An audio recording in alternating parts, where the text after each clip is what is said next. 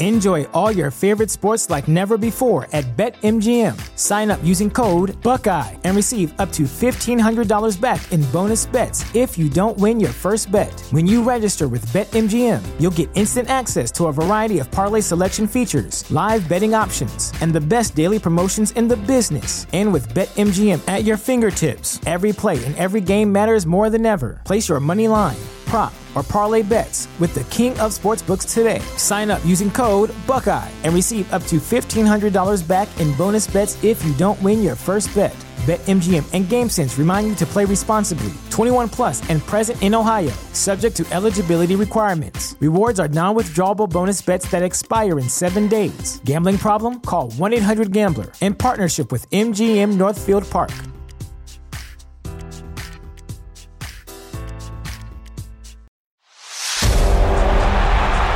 If the roar of the crowd gives you goosebumps, cashing a slip makes you grin, and above all, you love making your bookie cry, then you're in the right place. The #1 spot for premier betting advice and wild opinions, shared with a fan base like no other.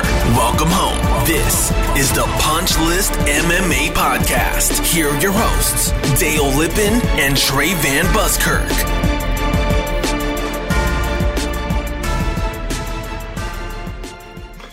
What is going on, ladies and gentlemen? You are tuned into the newest edition of the Punch List MMA Podcast. It's your boy Dale Lippin in here with the recently blocked by Diego Sanchez, Trey Van Buskirk. What's up, dude? Didn't see it coming. That's school of self-awareness right there. He knew that I was coming at him hard, and he said, I need positivity in my life, and he got me out of there. Coming at you hard. Life comes at you hard and fast, man. and Diego said, yeah. And you're done. Didn't even see it coming. Speaking of things that we didn't see coming, Paulo Costa put on the worst performance in recent memory. So let's talk about that real quick. But before we get into that, so we do want to talk about Costa. We do want to talk about Jan Blachowicz displaying the Polish power. We do want to talk about the me versus you rivalry that's currently going on. But before we do any of that, do want to advise people that Stay Classy Meats is the best meat on the planet Earth, and you can get it delivered directly to your door by using promo code FIST. It'll save you 10% on the entire order. Trey, I went ahead and placed an order for a box today. So, you know, I got my parents coming to visit. Well, my dad anyway, he's coming down to visit here shortly. First time I've seen him since the whole COVID thing came out, and you know, I figure I might as well treat my man to the best meat on the planet Earth. So Stay Classy's hooking it up for me. So I'm pretty excited about it. What do they say? It's when preparation meets opportunity. You have prepared yourself for an opportunity of great meat is what you've done. Correct. That is absolutely correct. Yeah. And there's other things you can do to prepare to meet great opportunity. And that is to clothe your guys' self in the best garments out there. Dale, I got to tell you something. I went away from Allegiance for a quick second. I bought a 5-pack of Amazon Basic t-shirts. And if you're familiar with those things, it's just basic white tees. You get them for $20. You get a pack of 5. What could go wrong, right? A lot, actually. A lot. One wash, and those things would only fit SpongeBob SquarePants. It looked like a fucking rectangle, dude. I couldn't wear it. Right, which is crazy for a guy like you because you got that V taper. You're tapered out. Thank you. Yeah, and there's one thing you can do with a tapered body like this is you got to clothe it with a butter blend material. Spend a little bit more, but oh wait. You're not going to spend a little bit more because I'm going to give you a code, and that code is PUNCH at allegianceclothing.com, and that is going to get you 15% off site-wide on the sickest threads. Guys, PUNCH, allegianceclothing.com, 15% off. Outstanding. All right, so let's recap. You know, a couple things real quick. I realize that I wring my hands, and I can hear it on the mic whenever we record, so I'm going to be like Ricky Bobby this episode. I'm not really sure what to do with my hands. Love it. So there is a little bit of that. However, let's talk a little bit about what happened last weekend. Adesanya versus Costa. Do we want to talk about the fight itself? Do we want to talk about the dry hump? What's your takeaway for this fight, Trey? What did we see in Adesanya versus Costa? Dude, why do you start with the dry hump? Tight submissions, freaking the dry hump. I want to know from a disrespect level, how far beyond does that go? See, here's the thing, though, right? Is I think it's actually pretty disrespectful. But as a guy that used to teabag people when I played Halo as a kid, you know, I was the king of the teabag. You know, I was essentially the Boston Tea Party of the tea bag. I was the forefather of the tea bag. So when I see something like that, I get nostalgic. I don't get upset. I get nostalgic. If anything, it arouses my patriotic virility when I see somebody that's willing to put forth nuts to body and get that going. So I'm not mad at it at all, to be honest with you. You peacocked. That's what you did. You peacocked. Yeah. You put your chest out and you said, dude, I'm the man. And that's exactly what Izzy did. And to be honest, for a guy that was acting like such a jackass in the fight, like Paulo Costa was, asking to dance in the middle, sticking your tongue out like you're Yoel Romero, give me a break, dude. You have to advance. You have to clip him. You have to do something to show progression to begin the taunting. And he just came out looking like a jackass. He looked like a Brazilian meathead. Stay classy meats. Yeah, you're absolutely right. He did look ridiculous in doing so. And, it's one of those things where you get what you deserve, I guess. I don't like that kind of phrasing, you know what I mean? So you get what you deserve, but Costa really just did not implement any sort of game plan. I don't understand. And here's the thing, right? Is a lot of people give Eric Albarracín a lot of heat because he wears goofy glasses. Yeah. But if you look at the stable of fighters that Albarracín has between the Pitbull brothers to Henry Cejudo to guys like Paulo Costa, he has a stable of champions. It's not something that they're not accustomed to. The moment should not have been too big for him. I can't imagine that the game plan was to go out there and get the shit kicked out of your legs for 15 minutes and then try to start fighting. What do you think is going to happen? Like, you've got to get close. You have to throw a punch. You have to throw a punch, or if you're a weigh-in's going to taunt that you have a black belt and that he's not even a white belt, that he doesn't even know how to shrimp, and you don't implement any formation of clinch work to make it a little bit of dirty boxing, push it up against the cage, make it a little bit not within technical striking, which is the only thing that Izzy really knows how to do and do it well beyond everyone else's measure. To not implement that game plan might as well just said, you know what, this is stupid. I'm looking for a quick payday and I want to get back on the flight. Yeah, let's talk about the punch that put him down. Do you feel, he clipped him. It was sort of like behind the eyebrow, between the eyebrow and the ear, kind of on the temple. We've seen him take cleaner shots. Yoel Romero almost kicked his head off of his shoulders and he walked right through it. Is that something that we need to pay attention to? He didn't throw the fight. I don't want to say he threw the fight, but that was a weird punch to go down to, don't you think? It is, but I think the damage that Izzy put on that outward left shin, I think put something into his mind like, oh my gosh. I remember watching that and thinking in my mind, oh my God, we're only halfway through the first round. Yeah. There's 4.5 more rounds to go. And do you think that leg's going to withstand that much more punishment?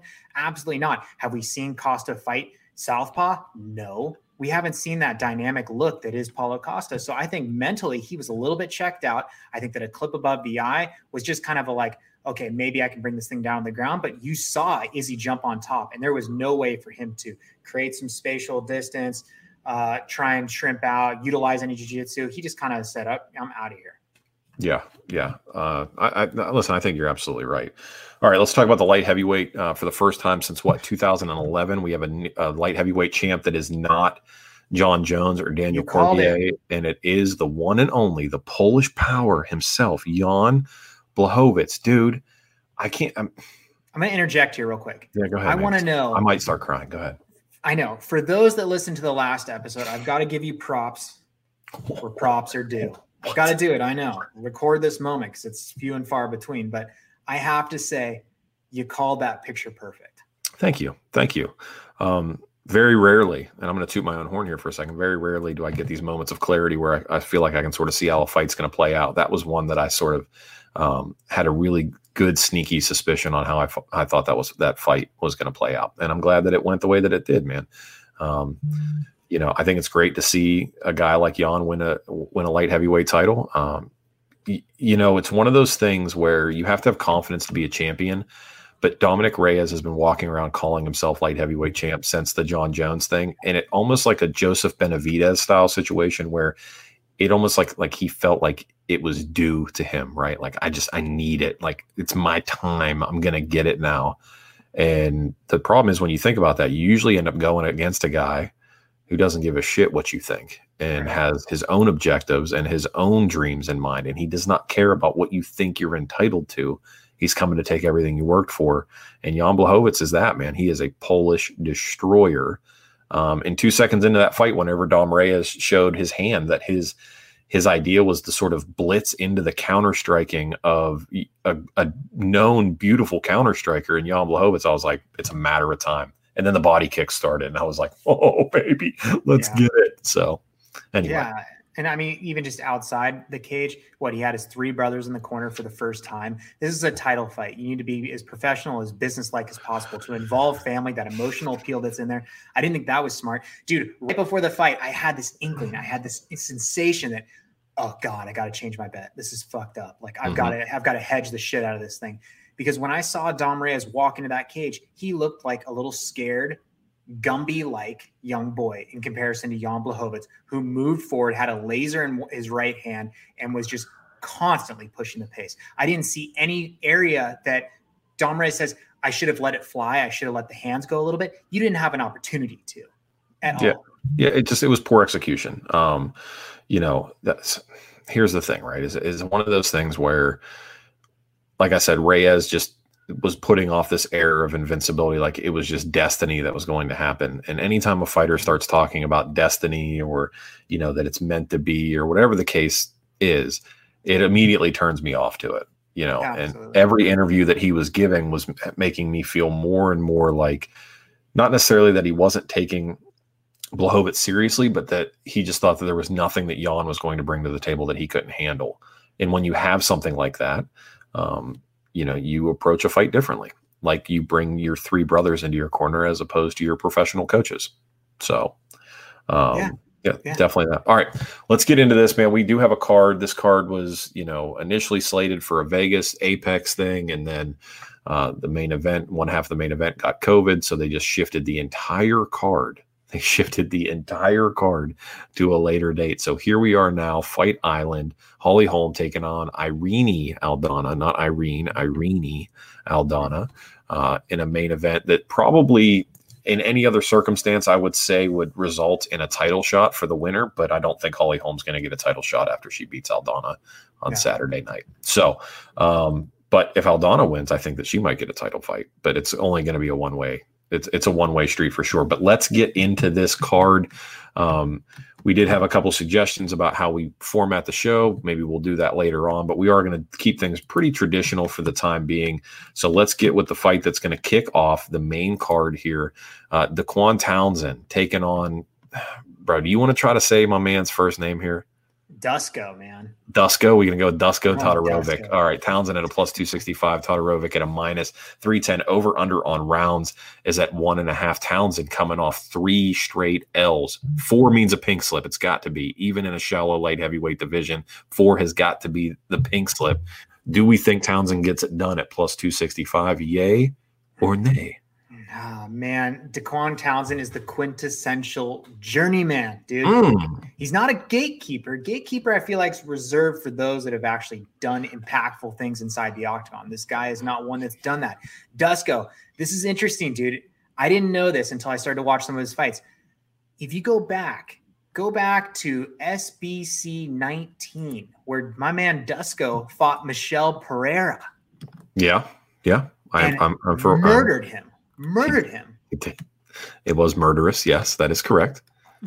He dominated Teddy Ash in his Dana White Contender Series debut. That's where he finally got his notoriety. But here he is now. He's got the bright lights on him. This is a big deal. Townsend is like a pawn in the game of chess. This guy is expendable. He's out there. He's a placeholder. But this is game over. Dusko's got a little bit more in his tool belt. He's much more well-rounded. He's much more athletic, and he's got some power in his fists. You're putting Michel Pereira down into a fetal position in the corner.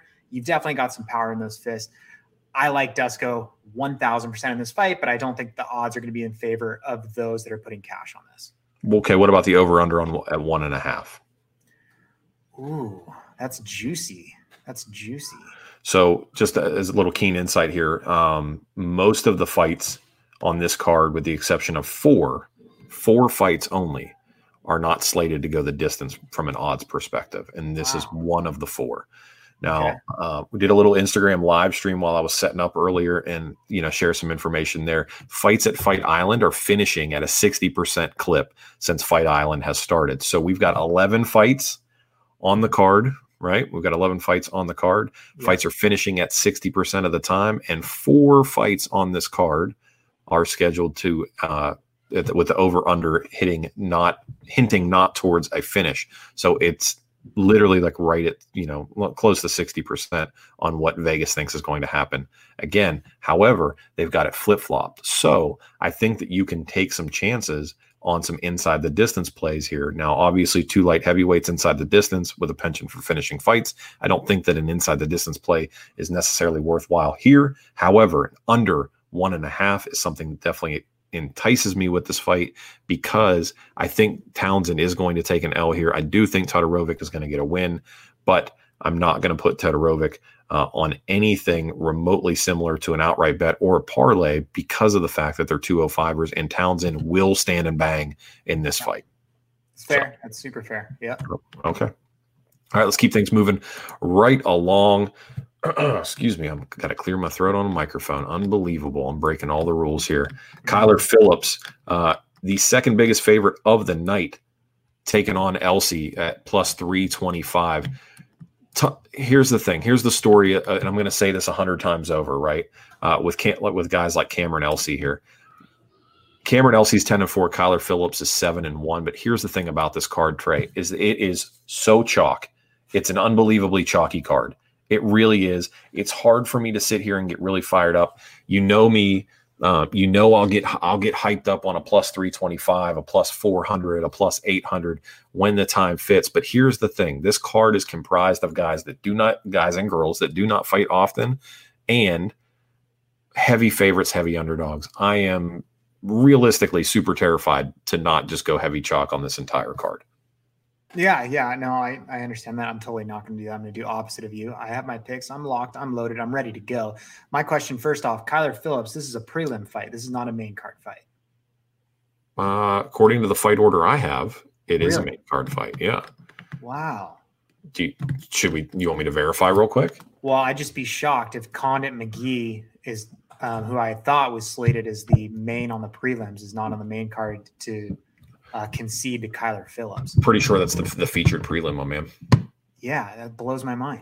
Okay, well, keep tell me about Kyle. We're gonna have to cover all these anyway. So, well, yeah, I mean, to your point, Cameron's a late notice fighter, so that always presents a problem, especially in these international or Apex type fights. The lights. This granted doesn't have the smaller cage, but you're going to have a guy that's going to brawl. He's going to know he has a little bit of a gas tank, little less than a gas tank. I think that when you look at Kyler Phillips, you have to look at the grappling department. Cameron has 0 grappling. Kyler's got a little bit of grappling there, but he's also got a much better striking. So overall, the reason the line's set that way is because functionality-wise, technique-wise, everything fares on the side of Kyler on this fight. Okay. Fair enough. So listen, I'm just going to take it as the bout order that I got. That's cool. Chat says something different. You're saying something different. I'm just going by the bout order and what I see it at. All the same. They usually put 5 cards on 5 fights on a main card. And right now, different outlets have it with Kyler Phillips on there, and others have it at a 4-fight main card. So I don't really know what to do with that. All that to say, Kyler Phillips is must-watch TV. They call him the Matrix for a reason, and this fight is definitely going to be can't-miss television, regardless of whether it's main or prelim. This guy's going to come out and he's going to put on a show. If Cameron Elsie does not come out and really fight conservatively and try to get Kyler Phillips, I don't even know where he can win this fight, to be honest with you. If he takes it down, Phillips is going to sub him, and if he stays standing, he's just going to be too creative. He's literally going to have to figure something else out. I'm thinking over under on 1.5. I don't know. He does everything in his ability to get an illegal knee to the head or something. I don't know. Maybe a submission play or something like that. I'm really not sure what to do with that. So all the same, for the sake of me versus you, I'm going to take Phillips outright. As far as betting goes, I'm probably going to stay away from this fight, maybe under 1.5 if I'm feeling froggy. Ooh, yeah. No need to feel froggy for this. Okay. All right. First female fight that we're going to cover for the night. Not the first one on the card, but the first one we're going to cover. The Iron Lady, Germaine de Randamie at 9-4, taking on Juliana Pena, the Venezuelan vixen, if I'm not mistaken. Is that correct? The Venezuelan vixen. Juliana. I believe that's what she goes by, man. Even though she's a mom now, she's still going by the vixen. De Randamie, like I said, is coming in at 9-4, minus 140. Pena sitting at the plus 110, despite a professional record of 9-3. I feel like de Randamie's been around for a long time to only have a 9-4 record. It's insane. Yeah, that I was shocked when you just said that. Yeah, well, I think it's her extensive kickboxing record that really, shines a light and makes it seem like she's been around for a lot longer than she actually has. Here's the thing, though. This is a tale of two conflicting styles. We are going to have grappler versus striker.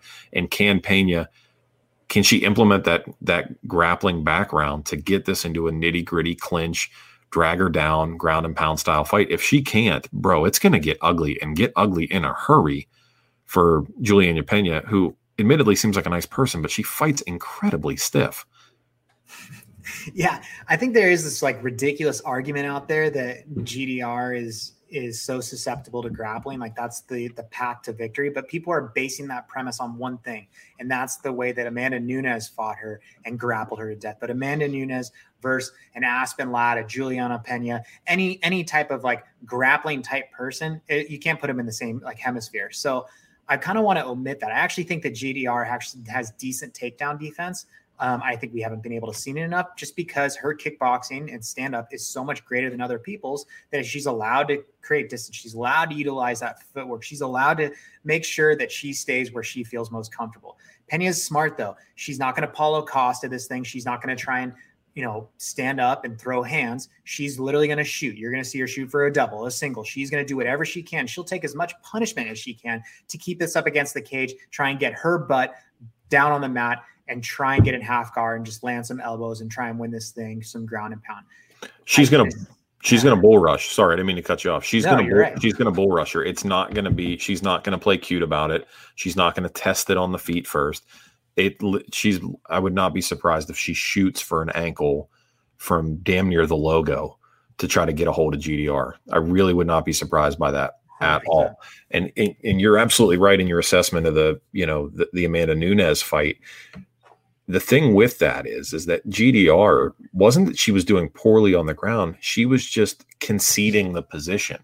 Yeah. She was just okay with being on the ground. And that was the thing, is that there was no urgency with her from the ground. She was just okay with being there. And that was the thing, is like, try to stand up, but she was just okay to continue to try to work on the ground, not take a lot of punishment, just in hopes that she would, get the stand up, as opposed to actively working from a disadvantageous position. Now, with Juliana Pena, I don't believe that she's going to take that same passive approach, because Juliana does not possess the power, right? She doesn't command the same respect that Amanda Nunes does. So I think GDR goes out there, and I think she, I don't want to say she toys with her, but I definitely think she's going to come out there and she's going to be aggressive. I think that we're going to see good takedown defense. I think if she does get taken down, we're going to see a lot more activity out of her than we saw in the Amanda Nunes fight. I think she gets it done. I'm taking GDR over Pena here. Yeah, I think her takedown defense is going to be stellar that night. And I say that because we're also forgetting the Raquel Pennington fight. Raquel Pennington tried valiantly to take GDR down, couldn't get it done. I like GDR in this fight. You're switching stuff up on me. That's the only one I switched. For those that are listening, I'm about to go on a fucking tear. So get ready. Strap up. Let's go, dude. My picks are so locked this week. As many people think this card's a sleeper card, dude, this is the one that I'm going to freaking pay my mortgage off, dude. This is the one. Okay. All right. Well, listen, I appreciate your gusto here. All right. Co-main event of the evening, Yorgan De Castro minus 265. Taking on Carlos Felipe at 8-1. Both these guys coming off a loss and getting a co-main event spot, which is wild to me. I don't understand this. With all of the there's a handful of other fights on this card that I think would make better co-main events than this. But Yorgan De Castro 6-1, Carlos Felipe 8-1. De Castro minus 265, Felipe plus 210. Over under on rounds at a heavyweight fight is at 1.5. Trey, I will let you go first here because I honestly want to hear what you have to make this fight exciting to me. Oh, woof, dude. This fight is so ugly. Thanks, man. We're really selling it. We're really selling this. I know, but I say that because actually, if you like old school, like gladiator type, like in Coliseum, thumb up, thumb down fight, that's what this is. You have two guys that present one thing, and that's knockout power. They don't have the body type to make this go the distance. These both guys came in with cheeseburger and beer diets, 1000%. Followed my diet plan. but they're going to come in, they're going to swing for the fence. I find this fight really funny. People are going to look at Philippe as this guy that's going to be the aggressor. And I do think that he's going to be able to walk forward much quicker at the beginning. He's a tendency to lean forward with his head, kind of, be that forward leading guy. I think that he's taken a backseat. I don't think he's going to be as forward pressuring as he used to be. And I say that because this was back in 2017. He did get flagged by USADA for tainted supplements. And we all knew that was not, I don't think it was EPO, but it was definitely some type of like energy type supplement. He said it was fat burners, which is so funny because if you look at the dude's body, it's like, dude, okay, if that's a fat burning supplement you're on, that company needs to go out of business like today. You're big on the body shaming, man. God. Dude, I am body shaming on these guys because you know what? To be a world-class athlete in the heavyweight division, we've seen the heavyweight athletes and what a body type is and what a professional looks like. These guys, there's a reason that it's set at 1.5. One, because they don't have the cardio to go the distance. And two, these guys have one trick and one trick only, and that is an overhand right that could put a death stamp on that person's face. I think that we've seen with Yorgan De Castro, both in the Greg Hardy fight, as well as, I'm blanking on the one right before that, but we've seen him with great counters and be a little bit more technical with his striking than this overhanding right that we see with Carlos. All right, so the fight before Greg Hardy was Justin Tafa, but here's my thing, where he right? Countered him, yeah, right. And I have a bone to pick with Yorgan De Castro. Ooh. Because, well, here's the thing: is you fought Greg Hardy, which, admittedly, is, as you know, like one of my bucket list things that I would love to do. So you squandered a perfectly good opportunity to put hands to murder. You squandered a good opportunity. A great opportunity to put hands on a guy. You completely shit the bed on that. So I'm mad because he started out the fight doing exactly what he needed to do, and then just completely abandon his game plan. He completely abandoned it, which is nonsense. Anyway, I like under 1.5 here. I'm going to take De Castro, but I like the under 1.5. I know that this is 3 fights in a row where I'm thinking a play of the under 1.5 might work, but I really think that, or 3 out of the 4 rather, where I think 1.5 might work, but it's heavyweights, 7.5 minutes against guys with no cardio and that hit hard, both of which are trying to erase the idea of a recent loss and get it out of the psyche in a co-main event spot. Plus, it's going to be hot. It's so hot there. They're coming out sweaty, gassed already. It's going to get ugly. 1.5 is what I'm betting there is the under 1.5. And I'm going to take De Castro for the sake of me versus you. You went De Castro or Philippe? Dude, you just painted this picture of that Abu Dhabi humidity, just beads of sweat running down those bellies, dude, heading into the cage. Woo! That's hot. It's hot. All right, man. Whatever you say, dude. Whatever you say. All right, let's get the main event of the evening. Speaking of hot, Holly Holm -125 taking on Irene Aldana at -105. Over under on rounds here, Trey, is at 4.5. Holly Holm 13-5 as a professional. Irene Aldana at 12-5. Nearly identical records, nearly identical height, nearly identical reach. This is about as close to a mirror physicality-wise as you're going to get. However, you've got all of Holly Holm's losses -1 that came in title fights. So outside of title fights, with the exception of one, she's damn near undefeated. So in a fight like this where she's taking on Irene Aldana and it is not a title fight, I just don't know how you go against Holly Holm here, despite the fact that she's a head case. Despite the fact that she's shown a steady decline. It hasn't been steep, but it has been steady. How do you not bet on Holly Holm here at -125? That seems like easy money to me, man. Man, dude, I think that's one thing that you touched upon. And there's another fight coming up that I'm going to talk about, a little bit of mentality. But for Holly Holm, she is someone that right prior to the fight, you've never seen a person more scared. And fighters have been very outwardly they've said, like Cowboy Cerrone is the perfect example of that. He said, I get so many jitters inside the locker room before I head out that I feel like I'm going to throw up. Holly Holm is that times 50. She is so worried about every single fight. And as much as she puts this narrative out there that, oh, I know, we remember the yesteryear of when I head kicked Ronda Rousey back in 2015, mind you. ever since that, to live up to the hype, beat the greatest of all time, to live at the top of the mountain, it has been a steady decline, but we haven't seen from a mental perspective her get back to where she needs to be. And that's a hard road, especially with this weight of like getting a shot against someone who owns the crown right now that she lost to in 2019 in Amanda Nunes. That's a lot of burden to wear on your shoulders. I think that an interesting cat, though, is Irene Aldana. She comes in, she's really multifaceted. She's a great, well-rounded fighter. She's got a ground game that Holly Holm does not have.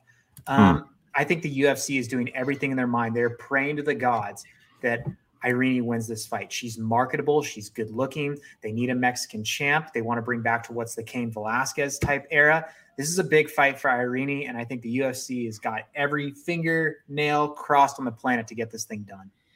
I agree with you. The problem is she's got a buzzsaw on Amanda Nunes waiting for her, even if she does get through. Oh, yeah. And I do want to correct myself here. Holly Holm has only lost in title fights. So she's undefeated in non-title fights. I had to fact check myself real quick because it didn't feel right when I said it. So still doesn't change my plan here. You're still going Aldana? I am still going Aldana. Okay. Are we you really think she's going to beat Holly Holm over the course of 25 minutes? I do. I mean, if you saw her last fight in Holly Holm, the Raquel Pennington fight, do I think Raquel Pennington's better than Aldana? Absolutely not. And what did she do? It was the most boring snorefest fight on the planet. They clinched for all 15 minutes. It was up against the cage. Like, I'm sorry, but the more dynamic Aldana is going to pose a huge problem for Holly Holm. Okay. Can you cite one thing that Aldana has done that makes you like legitimately believe that she's going to beat or be able to implement that one thing against Holly Holm? Honestly, I could see her knocking her out. And the reason I say that is Caitlin Vieira we just saw her last week. She's an absolute stud. She's a big girl, much bigger than Holly Holm is. You're knocking out Caitlin Vieira. I think that you possess the power. You're going to have the vulnerabilities. I think the threat and the feints of bringing this thing to the ground is going to open up a boxer or world-class striker up a little much, which is going to leave vulnerability, and boom, game over. You know, Holly Holm's an 18-time world champion at boxing, right?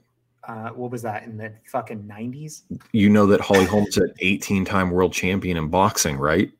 You know that she's got over 50 professional kickboxing fights, right? You realize that she was a former bantamweight champion, has only fought in either the number one contender or title fights, right?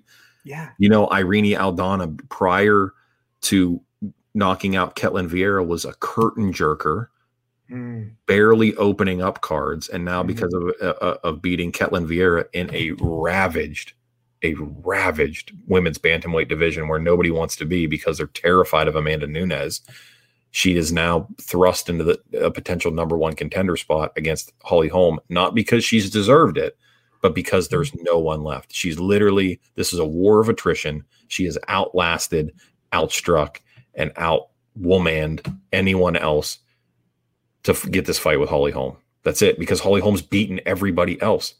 She's cleared out the division with the exception of the champion. I love you, dude. I love you. I just don't understand how she gets it done. I will eat crow, right? I'll eat crow right on next week's episode if you're right here and Aldana knocks out Holly Holm. But goodness gracious, if you would have said submission, maybe. If you would have said decision, maybe. But holy shit, a knockout, man. Wow, that's a tall order. Maybe she's up to task. I hope for the sake of viewership, she is up to the task, because I wanted to touch on Diego Sanchez, and I'm gonna use this segment from a Holly Holm to transition to this, because she trains out of Jackson Wink. So here's the thing: is Diego. A lot of people gave Diego a lot of crap this last week, right? Primarily because of the way that he behaved inside the octagon and everything else, because of the school self-awareness, Joshua Fabia, all this stuff. I will say this about Diego is he is the perfect student. He's what you want as a coach, because you can see clearly that Diego is molded and follows the instructions implicitly of the coach in the corner. Even when it causes him to lose a fight, he does that. So when we see a guy like Diego who trains out of Jackson Wink, or when he trained out of Jackson Wink and had the guys like Mike Winklejohn and Greg Jackson in his corner, Diego was a title challenger. Diego was the nightmare. Diego was the wrecker of worlds, the eater of souls. That was Diego Sanchez. He left them. Now we see what's going on. My point is, in saying all this, 10,000 words where 10 will do, is that Holly Holm is of the same mold and makeup as Diego Sanchez. She has been with Winklejohn for forever. If Winklejohn tells her to do something, she will do it and execute it flawlessly, even if it means that she's getting hurt. The game plan that she implemented in the Raquel Pennington fight was exactly what they asked her to do. They told her to hold Raquel up against the cage because Raquel was not trying to advance the position. They literally told her what to do. She did it. She won the fight. They will be prepared for anything Irene Aldana brings to the cage on Saturday night. I don't agree with that parallel. I agree majority of the parallel, but the one that I don't agree with is the Jackson Wink coachable moment for Diego Sanchez. He was not coachable at Jackson Wink by any means. He was just a more advancing fighter. Do you think that, like in the Clay Guida fight, that they said, "Oh, go fucking bull rush him and just see what you can do"? No, absolutely not. They gave him a plan. He threw it out the fucking window. He was just more aggressive. He was in much better shape. We saw Diego coming in this most recent fight. He was fat. He was out of shape. He didn't know how to engage. That first flying knee he threw in the first 5 seconds, Ben Askren said it perfectly. I think I could have dodged that one. There's just, he's not the same fighter. He's not the same mentality. He's soft. He's soft mentally. He's soft physically. He's now coachable. But that's because he's got this freaking voodoo child behind him that's telling him that, hey, if you keep the distance, you might go to the spiritual world or whatever fucking shit he's saying. And this is why he blocked you, because you're talking so negatively about chocolate cake. This is why you're blocked. I thought I was being nice, actually. Yeah, you're really toning it down. You were toning it down. Yeah. But here's my thing, man. If I wanted to say something mean. Right. For the sake of parity here, I think that, Aldana knocking out Holly Holm is the most unlikely of outcomes. The betting public would probably agree with that. And I think Vegas, once the odds come out on this after weigh-in, I think Irene Aldana by knockout will sit somewhere north of plus 1,000. I really do not believe. Maybe 1,000 is pretty north of plus 700. Aldana by knockout plus one. It's got to be north of plus 700. Has to be. I like it. And the only reason I say that is Dale, if you do go to the ground, you're going to end up sitting in like a half guard position. You're going to be utilizing your elbows. You're going to try and make it dirty just to make sure she doesn't get out. Why can a TKO not happen from the bottom like that? I'm not saying it can't happen, but you're talking about a woman that literally, because she's an 18-time world champion boxer, because she's a world champion kickboxer, because she's been a champion in every organization she's ever fought in, and her attack is primarily focused around her hands and her kicks. Do you not think that Holly Holm is just the slightest bit adept at stuffing takedowns? Does Irene Aldana somehow bring to the table something that Holly Holm has not seen? Legitimately, how do you make the argument that she's going to bring in and switch something up? The only chance that she has is Holly Holm making mental errors because she has I don't say she has mental issues. That's not fair to say, but because she struggled with mentality and fight execution at times, motivation, if you will, she is subject to making mistakes. But listen, it's me versus you. This is one we differ on. Best of luck to you on Saturday night. I wouldn't touch your play, but that's your play and not mine. So, Yeah. All right.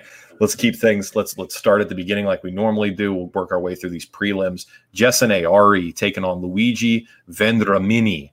This fight is at a pick'em tray, and it thus begins the long, arduous haul of over-unders at 2.5. These guys are incredibly inactive as fighters. I'm not even sure where they found both of them. They probably just sent them letters to their 9-to-5 jobs and asked them if they wanted to fight. Jessene Ari at 16-5, Luigi Vendramini at 8-1. Do your worst here. What do you got? It's a pick'em. What do you think? I think that if you were to look at this, I think Luigi is someone you imagine he's just on weed. He's super mellow. He's super relaxed versus Jessen is on cocaine. The guy is psycho. When you actually watch his fights, yes, he's inactive, but he moves in and out so quickly. He moves laterally so quickly. He's got actually decent jiu-jitsu. He's got heavy hands, but he's just so hyperactive. It's like you almost want to be like, calm down. I think Luigi's going to be in a little bit more methodical and kind of think about his shots and a little bit more technical, but I think with that onslaught of just insane bright lights and everything like that, I could see Jessen getting this done quickly. Yeah. I mean, you're looking at an Ari that's fought 2 times in the last 3.5 years. And Luigi's fought once in the last 2.5. These guys are incredibly inactive. Both of them, if I'm not mistaken, are coming off losses. Ari to Stevie Ray, and then Vendramini, I believe, was slept by Easy Dos Santos, who will be on next week's card. So, here's the thing, right? Is with this fight, it's a pick 'em for a reason. If you look at who's faced the better competition, Ari has fought the better competition. He's got a loss to Darren Till on his record. He's got a loss to Stevie Ray. Vendramini has a loss to Easy Dos Santos, but that's it. Outside of that, it's been largely regional, regional competition. I don't necessarily know that he's up to the task as far as the UFC is concerned, and he's Brazilian. He's coming over. He's fighting in Fight Island, which we've seen that the Brazilians do not fare particularly well there, and he's taken on a Caucasus Mountain Warrior straight from Georgia himself, Jessin Ari. I'm going to take Ari here, but it's a very loose play here. Like, people listening to the show and be like, oh, Dale or whatever said Ari, I'm betting him. Yeah, I say this with an asterisk beside it. This is a pick 'em fight against guys that realistically don't do this for a living because they don't fight frequently enough to make enough money to do this for a living. You've got weekend warriors here that are fighting. I'm not advocating betting your money on this. I'm literally picking Ari because of the competition between me and you. Yep. I want to be abundantly clear about that. Okay. I know that sounds weird, but I'm just being abundantly clear. All right. That's fair. Next fight, I am betting on this fight though. Casey Kenny taking on Halai Alatang at plus 260. Kenny at a minus 310. Over under on rounds is at 2.5. I'm going to kick this one off, Trey. I'm going Casey Kenny here at 14-2. At 14-2. I like him in this fight. He's got a penchant for finishing fights. He has shown himself to be aggressive, and he knows that eyes were on him when he came to the UFC, and they have since waned a little bit. He doesn't necessarily have the shine that they thought he was going to have when he came over, and they've got him buried on a card where realistically this should be an opportunity for him. He should be much higher up, but he hasn't had the performances that we've come to expect out of him inside the UFC. He has got to make a statement here, and Alatang is the type of person to give him the opportunity to make that statement.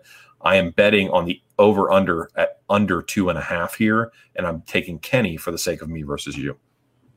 So under 2.5 is what you're taking? I'm taking under 2.5. What do you think that's going to happen by sub? I don't know. I'm not pigeonholing myself into that. I just like. I think under 2.5 is it like plus. Let me look at it real quick because now you're calling me out on it, which means you think you've got something on me. No, I'm just curious. No, because I think Casey Kenny's got great jiu-jitsu, so I would fare that'd be a plus 160 is the under 2.5. Okay, yeah. Alatang's no slouch though. We saw him have a decisive win over Ryan Benoit. Notice how I didn't say Benoit. But Ryan Benoit, that was a legit fight. I like both these fighters, but I do think Casey Kenny, outside of having just be more well-rounded, the fighters that he's fought, the Manny Bermudez's, the Brandon Royval, which, by the way, I know you segued from Diego back to last week. I'm going to segue real quick to Brandon Royval. Guys, put a note, put a flyer, put a bookmark on Brandon Royval.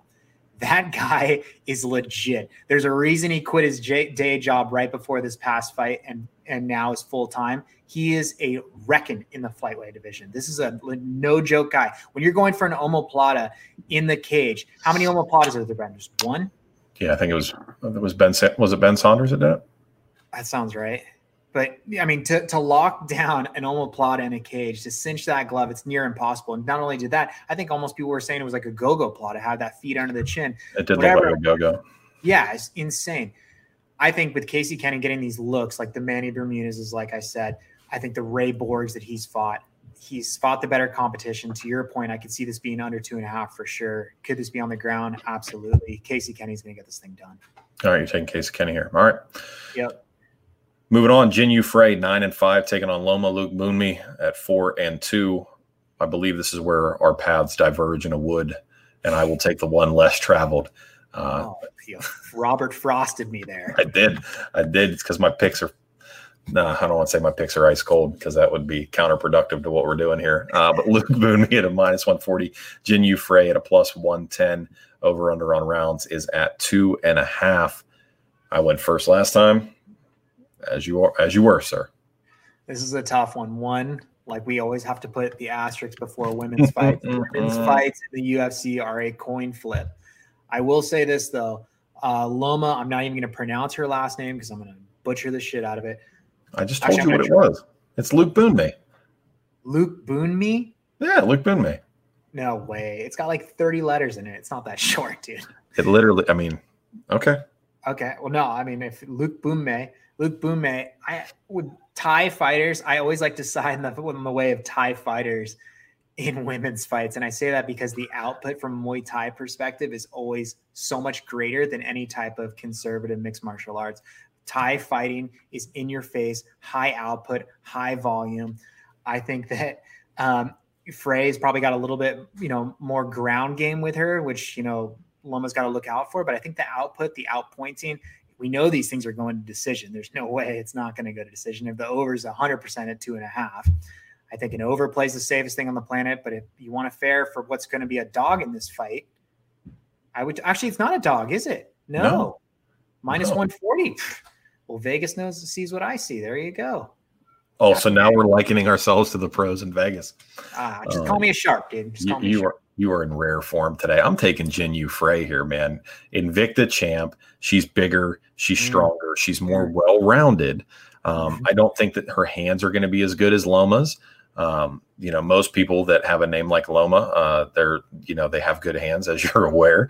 But look, here's the thing, man. See what I did there? We did a little cross. Yeah. Look, man, I really believe that Jin Yu Frey's has it in her, man. She's bigger, she's stronger, she's going to impose herself physically. If Luke Boonmee cannot, go out and turn this into a traditional Thai style fight, she doesn't have a plan B. She does not have a plan C. It has to be a stand-up war or she's going to lose the fight. And I think Jin Yu Frey is smart enough to go, I'm not going to stand there and do this with you. I don't know if you saw her or have seen her on Instagram lately, but she's got freaking tickets to the gun show, like raffle tickets. She's just throwing them things out there. She looks jacked for this fight. This line will move. Talking about putting feathers, pins, bookmarks, whatever. This line will move after weigh-ins when people see the shape that Jin Yu Frey is in. It will move. It will be, I would be surprised if it flip-flops entirely. So Wednesday morning, Frey plus 110. Wow. Okay. I like it. Good. I'm glad you liked it. I'm glad. She is jacked, man. She is absolutely jacked. I would not want to arm wrestle her. All right. Next fight on the card, moving through these prelims here, UFC Fight Island, Holm versus Aldana. We've got you know what? I pride myself in being decent with names, right? This one's really bad. Oh man, I'm gonna go with Nusradin Imavov. Wow. Okay. Taking on this one's for you, Jordan Williams. Nusradin Imavov sitting at 8-2, taking on Jordan Williams 9-3. Williams at a minus 140. Imavov at a plus 110. Over under on rounds. Trey, guess what? 2.5. So, how do you feel here? Well, I wouldn't have even said Nusradin, dude. I just would have just said the Russian sniper. It's literally the perfect nickname for this dude. If you look at this guy, he looks like the type of guy that's like literally asking his dad to join the family business. And the first thing is like, go put a hit on this guy. And he doesn't even fucking blink. The guy is no joke. Williams though, we saw the guy on Dana White Contender Series. He's legit. He's a bit of a psycho, forward pressure. He's not afraid to get hit. I'm going to go with Williams just purely on aggression. I think that while Nusradin is probably the safer choice in this because I think his striking is a little bit more procured and a little bit more precise, Williams is a freaking beast, dude. This guy is psycho. You look at his tattoo alone, he's got 2 weights on both sides of devil horns, like weighing himself out. Guy's no joke, man. Yeah.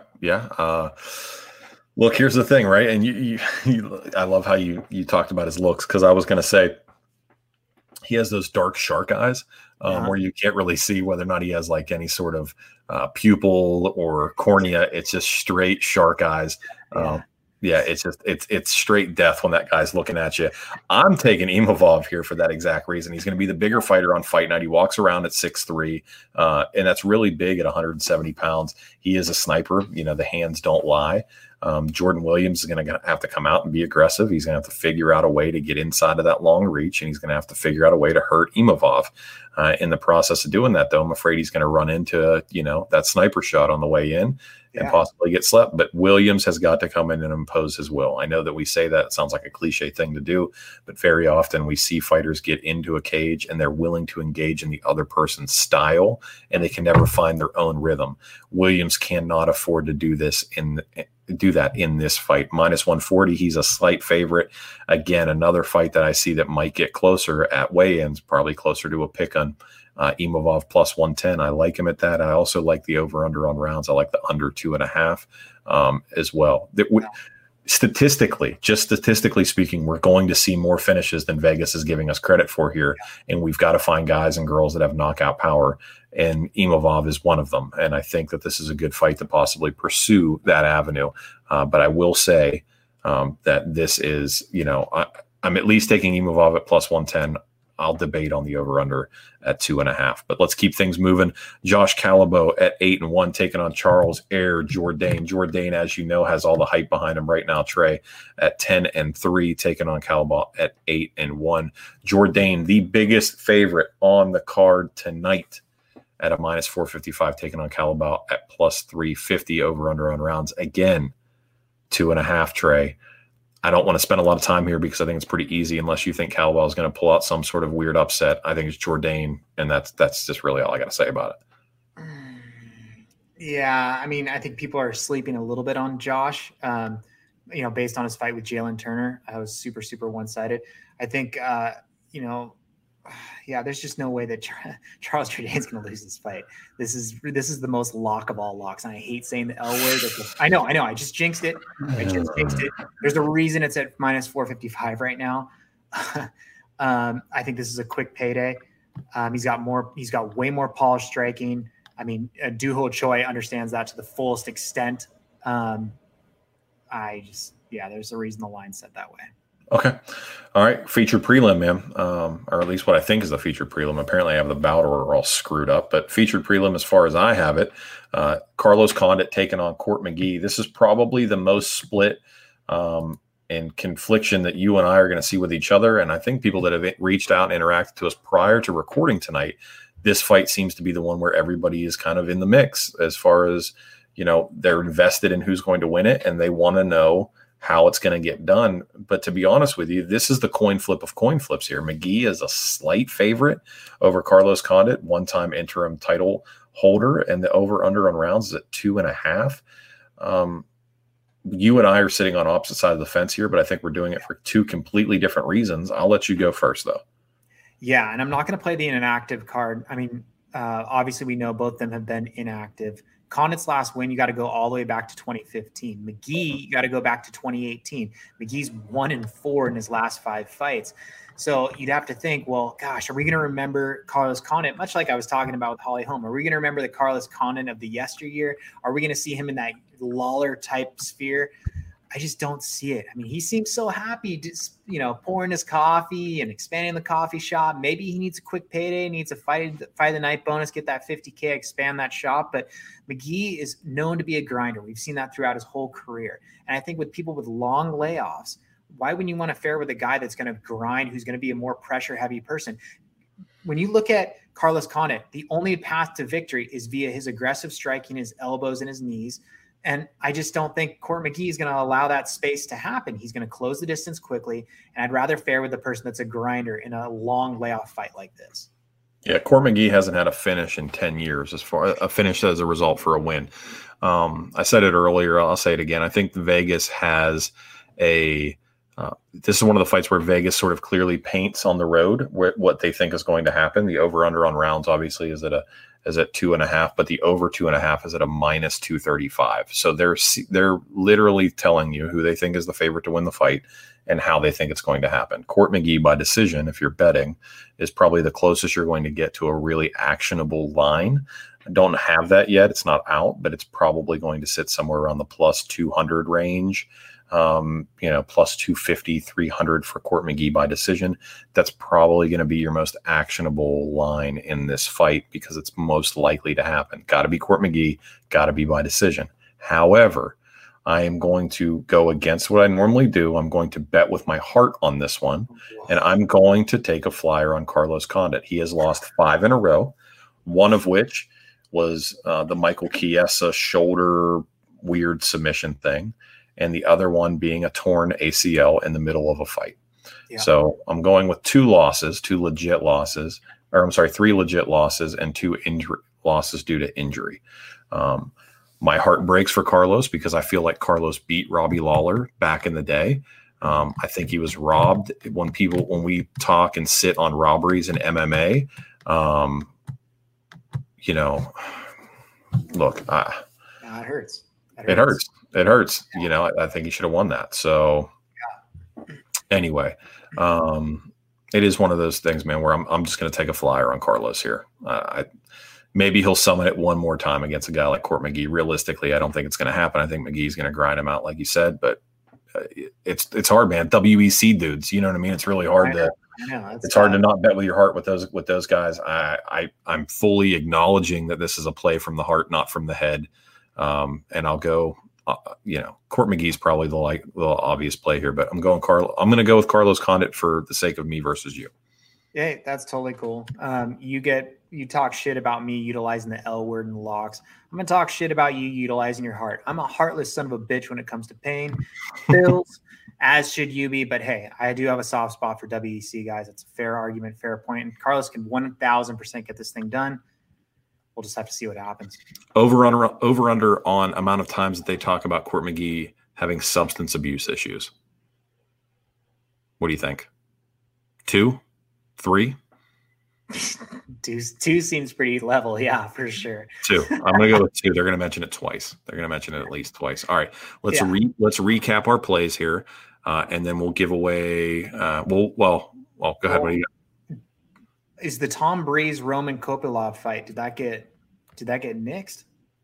I don't see it. You know what? That's the thing is I didn't see it on the bout order anywhere today. So I don't know if it got dropped or not. Okay. If it got dropped, yeah. Okay. I could see it actually getting dropped. I didn't see it anywhere. So it's not on any bout order that I can see anywhere. Okay. No So if you guys have plays, or if that card or that fight comes to fruition on this card, just DM us. We'll give you what the Beards plays as well as the. It's Breeze. I'm taking Breeze. If it shows up, I'm taking Breeze if it shows up. I'm taking Kopylov in that fight. Perfect. So if it shows, I say that for a bunch of different reasons, and I have my whole narrative ready to go for that. But again, if that fight's not on, fucking go, do it, and go. Tom Breeze is he's a great high level prospect, but the dude's a freaking head case. And this is what I was talking about earlier. There's certain fighters that literally get so far in their head. Tom Breeze he's backed out of fights because of panic attacks.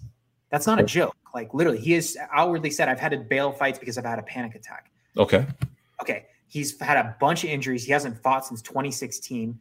I mean, yes, he lost to high prospects like Brendan Allen, but the thing is, Kopylov is a bomb-throwing Russian. The guy's 8-0. He comes in with a ton of speed. Hesitancy for me in these type of fights is a big deal. And I think Tom Breeze, who's had a big layoff, who's a little bit wary to get back in the cage, who has panic attacks, who's not mentally stable when it comes to commitment. I think that Kopylov, with this onslaught and this forward pressure, can get it done. These are those type of fights where, again, in a foreign country with no crowd, with nothing to lose, the bright lights, the aggressor is always going to have the chance in these type of fights. The apex is I think a better degree or a better blueprint for that. But I do think it happens at Fight Island. Kopylov, who I believe is sitting as an underdog right now. I haven't checked the line on that. That's where my heart is. Yeah, like I said, when I was putting everything together for the broadcast, I did not see anything on that fight being anywhere. And then I looked on 3 different places because we had talked about it prior to recording. I looked at 3 different sources and I did not see that bout showing up anywhere. I don't know if it got moved or it hasn't been added to anything yet, but I'm going to go with Breeze just based off of knockout power. That's really kind of it. It's one of those things where I like his chances in dogfights. I really think that in equal exchanges, when guys are sitting there throwing hands, I think Breeze has a decent enough chin. He's not afraid of blood and guts once you can actually get him into a fight. And I think he has if Kopylov brings the fight to him, I think he can sort of knock Tom Breeze out of this mental funk that you've, eloquently said that he's in sometimes. And I think that's a fair point. We talked about with Holly Holm being a head case from time to time. So I get that. I understand it completely. I just think Tom Breeze, all things considered, is going to have the heavier hands. And you got two people wearing 4-ounce gloves playing punch face. And when mutual combatants meet in the center of the octagon and agree to punch each other in the face, I'm going to take the guy that hits harder. So I'm going to go ahead and take Tom Breeze here in that fight, should it actually show up and give us an actionable line. All right, let's review these real quick, and then let's give away some stuff as we are known to do. We do have some things to give away, either beer money or a T-shirt, and it'll be up to the winner as to decide what they want. All right, so let's run through these. Jessen Ayari or Luigi Vendramini. If you're ordering the entree, you're going to Ayari. All right, Ayari it is. Alatang or Casey Kenny? Going Casey Kenny. All right, Luke Boonmi I'm going Casey Kenny as well there. Sorry, Luke Boonmi or Jinyu Frey? Luke Boonmi for me. I'm going Frey. Imavov or Jordan Williams? I'm going Imavov. I'm going to go Jordan Williams. All right, and Josh Kulabal, Charles Jourdain. I'm taking Jourdain. I'm taking Air Jourdain as well. All right, Carlos Condit, Court McGee. I'm going Carlos Condit for the sake of our competition. I'm going Court McGee for the sake of my wallet. Okay, fair enough. All right. Dusko Todorovic versus Daquan Townsend. I'm going Todorovic. Todorovic as well. All right. Kyler Phillips taking on Cameron Elsey. I'm taking Kyler Phillips. I'm taking Kyler Phillips. All right. GDR versus Juliana Pena. I'm taking GDR. I'm taking GDR. Jorgen De Castro, Carlos Felipe. I'm taking Jorgen De Castro and betting under 1.5. Ooh, I will replicate that exact thing. Okay. And then lastly, main event of the evening, Holly Holm versus Irene Aldana. I am taking Holly Holm. I am going to take Aldana inside the distance. That's by knockout is what you said. Yeah. The hedge. All right. Fantastic. All right, man. Let's go ahead and get this thing knocked out. 184 names, Trey. Listen, we had a late surge this afternoon of people sending us stuff, which I was super pumped about. People trying to get in on this. So are you ready? Let's give away some beer money. Do you want to do beer money and a T-shirt? Do you want to do a double giveaway? Hey, I've got the shirts ready to go right here. No worries. Butter blend cotton, made in the USA. Got the badass Mike logo. Why don't we do this and we stuff a little bit of cash in that front pocket? So we're doing a triple giveaway then? Yeah, dude. These are the sleeper cards, dude, where it's just fucking fireworks, man. Okay, so we're doing a cash laden T-shirt and beer money. All right. Yeah, cheap 6-pack going in the front pocket right there. Okay, all right. So what am I drawing for first? Why don't we do let's do the big dog. Shirt and cash in the front pocket. Shirt and cash in the front pocket. All right, here we go. Ready? Oh, gosh, I will insure this package with UPS. Yeah, right. Please do. All right. J Kearns 87. JKEARNS 87. J Kearns 87. You are the T-shirt with beer money in pocket. I love when you just throw this random shit at me and expect me to like adapt and overcome. So J Kearns 87. Shoot us a message on Instagram, and we will gladly get your information and get everything shipped over to you. If you want to follow along with us on Instagram, Punchlist MMA, just about anywhere, Twitter, Instagram. You can email us at chat@PunchlistMMA. If you don't have any of those and you just merely listen to the show, you can reach out to us via email as well. So Jay Kearns, you've got until Saturday night, my man or my woman, to claim your shit, or we're going to give it to somebody else. All right. And then beer money. Here we go. Beer money giveaway. Bum, bum, bum, bum. We have a repeat winner. Do you want to do a repeat winner? No repeats. No repeats, dude. All right. No repeats. No repeats. Spread the beer wealth to the masses. All right. Beer money winner is Gorilla Wrap. Beer money winner is Gorilla Wrap. All right. Yeah. Here's what's salty, right? And here's what's going to be salty about this is that with this with the repeat winner is actually in the chat right now. So I see the guy. I see the repeat winner in the chat right now. So if you've won beer money and you're in the chat, know that Trey is taking beer out of your belly right now. I'm sorry. There goes your tea time money. Oh man. All right. So any parting thoughts before we put a bow on this bad boy? I do not. I don't have any, man. I had a great fight night. That was awesome. The engagement we had from all that followed us on our social channels and reached out to us mid-fight, changing bets, switching things up, getting wild.